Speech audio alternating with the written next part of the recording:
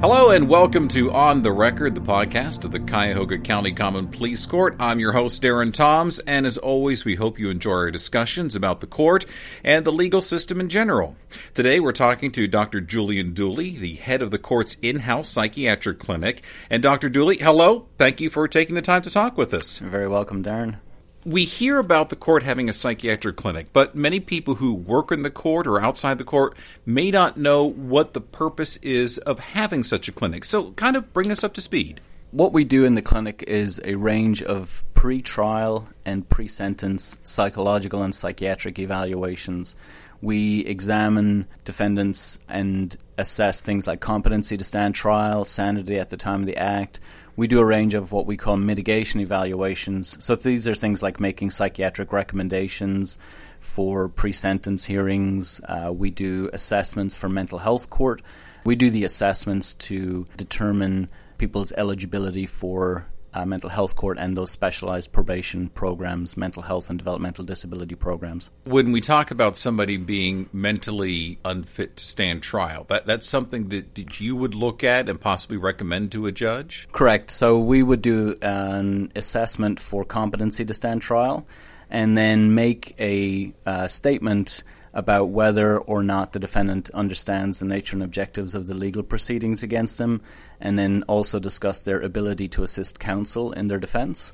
And if they don't have the capacity at the current time for either one of those things to understand what's going on in the courtroom or to help their attorney, then we would make a recommendation accordingly. So for most people in our court, we would recommend that they have a period of inpatient hospitalization at a hospital in Sagamore Hills.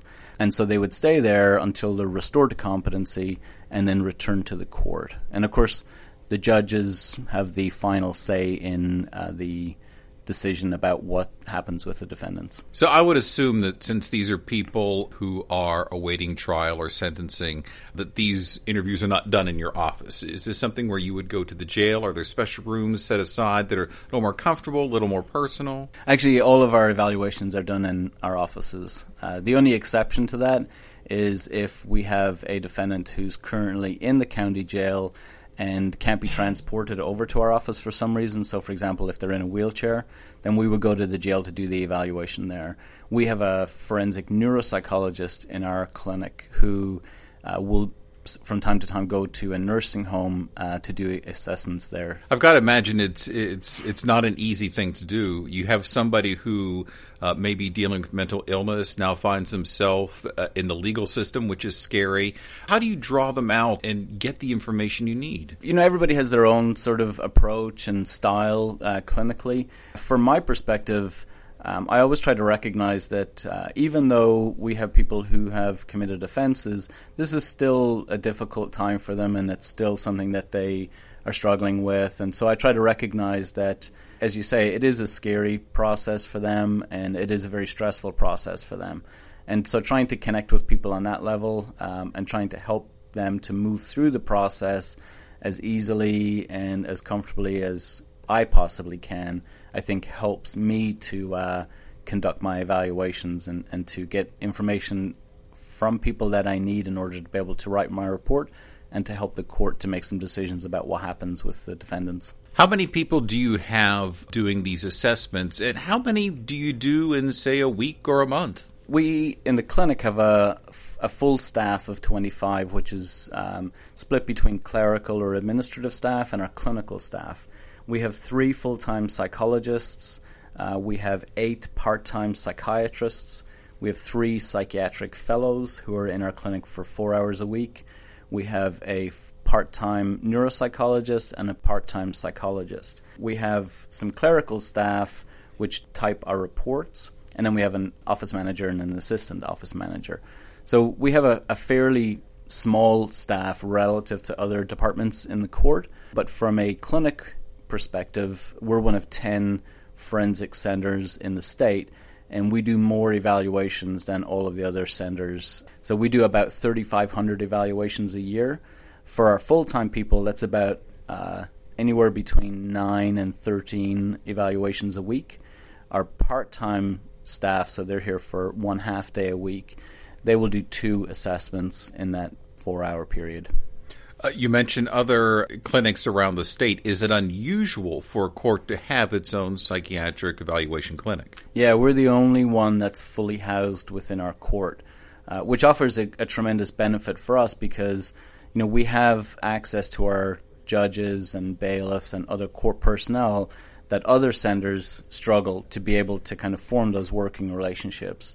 Our budget is almost solely funded by the court, whereas other clinics, they get their funding through Ohio Mental Health and Addiction Services.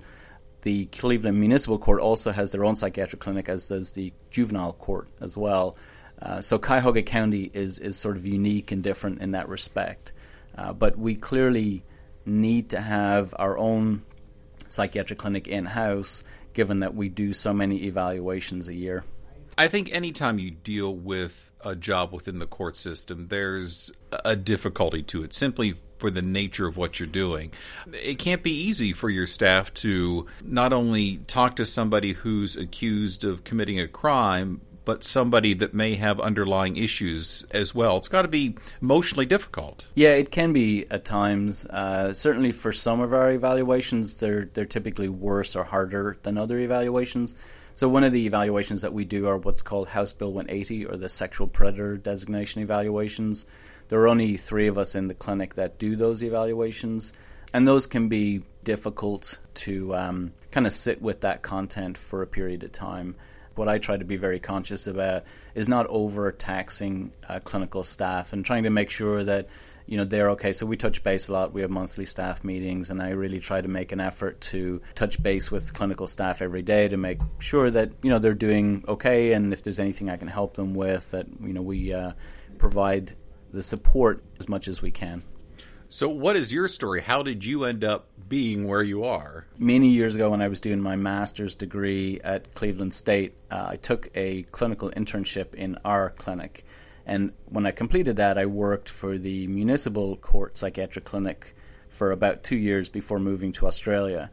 And then I had a 10-year period when I finished my PhD in academic research, specializing in violence and brain injury and bullying and a range of other topics. And then moved back to Cleveland about 4.5 to 5 years ago now, and took a position in the clinic. And then about 4 months ago, applied for and was offered the director position.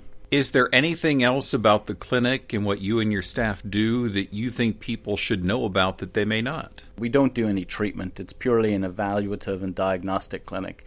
And at times we have people coming in kind of thinking like, I'm going to meet with a psychologist or a counselor or a therapist, and they can be a little bit surprised that we don't offer those services at all. So even though when people think about a psychiatric or psychological clinic or a mental health clinic, all we do is evaluations for the court.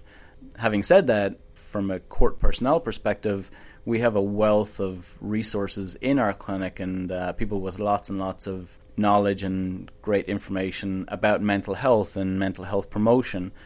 So even though we don't do any treatment, we're taking a very active role from next year in Mental Health Month and some of the initiatives that the court is developing with regards to mental health promotion. Dr. Julian Dooley with the Cuyahoga County Common Pleas Court Psychiatric Clinic, we appreciate your time today. You're welcome.